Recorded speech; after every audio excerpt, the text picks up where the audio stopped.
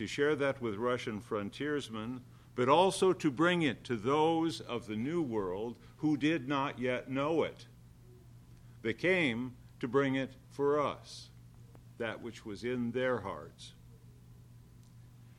Now, some missionaries of some other faiths may have come to America for spiritual conquest or for a mercenary motive, to gain the gold of the indigenous people. But these gentle monks had come for love for the land and the people of the New World. They spoke with affection when they spoke about the indigenous people, the Aleuts, whom they called the Americans. And later one of them, St. Herman, said, "You cannot save what you do not love."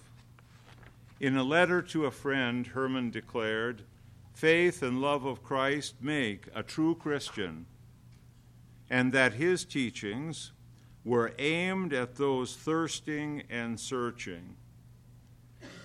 And Herman seemed to always presume, without judgment, that each Russian and each American that he met was a searching one and a thirsty one. What if we presumed that? Then this train would be bound for glory. There is one story in particular of a young Russian government official named Simeon Yanovsky, who was a free-thinking, secular humanist, kind of like the folks I work with at the county. Initially, he was quite hostile to Herman. Yet rather than confronting Simeon and arguing with him to make a point, Herman chose rather to come alongside him as a friend. First, Herman reported to him about the suffering and the needs of the native people, and he won some concessions for them. And it's interesting how sometimes things start with charity rather than with our propositions, our beliefs, our thoughts. Those things that we feel so compelled to make sure that everyone knows are in good order. Somehow or another, Herman started it with charity.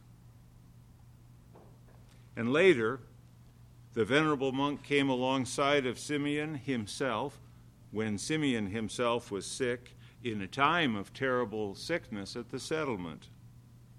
And Simeon recalled later that Father Herman would at all those times speak gently about the things of the heart. And in time, even the skeptic Simeon, the secular humanist of his time, was won over and his life was changed. What would St. Herman say to us today? What is the change that he would suggest, and he would only suggest gently? What is the change that he would suggest to us that we should be looking for in our lives this day?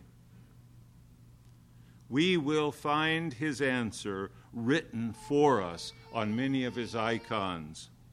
For on many of the icons of Blessed St. Herman, it says, "From this day, from this hour, from this very minute, love God above all else." That which is in this moment, not that which may come because of political chaos and economic collapse and moral struggles in our time that we feel we must be prophetic to, but above all, in this moment, right now, from this moment onward, love God first of all, and the other will take care. Springing from that simple love of God, we will find in this world, in this life, in our families, we will find that our complicated relationships with everyone and everything will begin to change if first we practice to love God simply, to love him simply. The simple love of God will make clear with that which we, with all of our complications and all of our opinions, what we have obscured, what we cannot make clear to our Aleut neighbors, to our Americans that we have, what we cannot make clear because we have made it so complicated and wanted to have our opinions inserted into it and not have them just begin with love. From his love, from the love for him, we will go on to a love for his commandments. We will go on to a love for his kingdom. We will go on to a love for everything that is good and true and beautiful. Everything that he places in our path. St. Herman not only loved God, but he went on from there to love the Americans. He loved not only the people, but he loved the land. He fed the bears and the birds from his own meager food supply. And it is even reported that he from time to time was known to hug the trees, as if they were his companions. And among the trees, Herman himself used to tell of how, when he was there, when he was hugging those trees, it was then that he conversed with angels. Hug a tree, talk to an angel. For him, the wilderness of America was not barren, but it was a lively place on its way to becoming a holy place. A lively land on its way to becoming a holy land. Dare we stand in the way of that by judging the Aleuts, the Americans, our neighbors?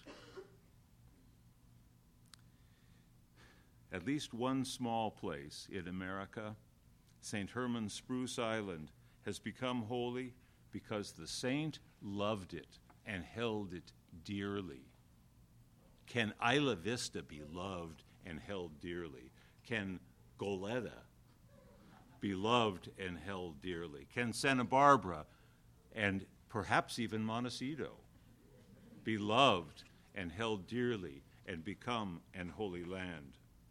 Do we hold the American land and all its people that this might become a holy land? Do we hold them dear? Do we hold the land of America as St. Herman held the land of America? Do we love the people, all of them, even those of contrary opinion or politics, of different race or religion, richer than us or poorer than us? If we are in our time, from this day, from this hour, from this moment, if we are to see the far-seeing work of St. Herman and all the rest of the North American saints fulfilled, we must sow love. We must sow love, God first and our neighbors. We dare not hold our neighbors or our land at arm's length as if it were a dead rat waiting to be thrown out of the garage.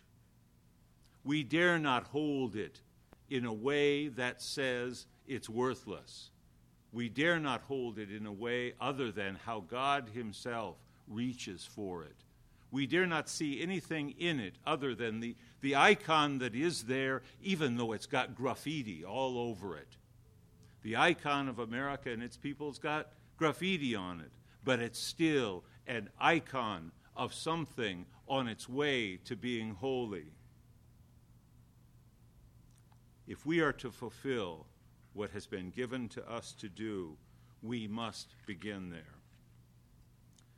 The Son of God was in the bosom of the Father, and he left that comfort and came to us, came for us, came down to where we were, came down to our streets, took upon us what all the stuff that we were.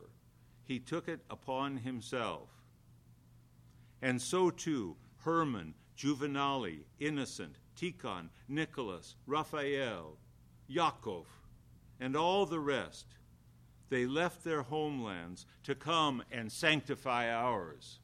They came away from the comfort of the languages that were on their streets, where everywhere everyone spoke what they spoke. They came away from the food that they knew back home, where every mama cooked the same food. They came to this land, and it's a confusing place. Walk the streets of New York and think about coming there as a stranger. Walk the streets of Los Angeles and think about coming there as a stranger. They came to us to bring us the fire that God had given them. Last night at Vespers we heard, "Rejoice, O mountains of Pennsylvania. Leap for joy, O waters of the Great Lakes." My. Rise up, O fertile plains of Canada, for the elect of Christ who dwell in you are glorified now.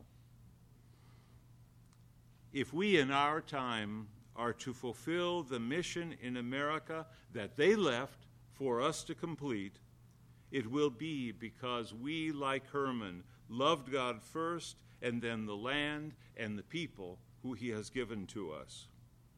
We shouldn't just celebrate the saints of North America today. We should imitate them to the glory of God the Father.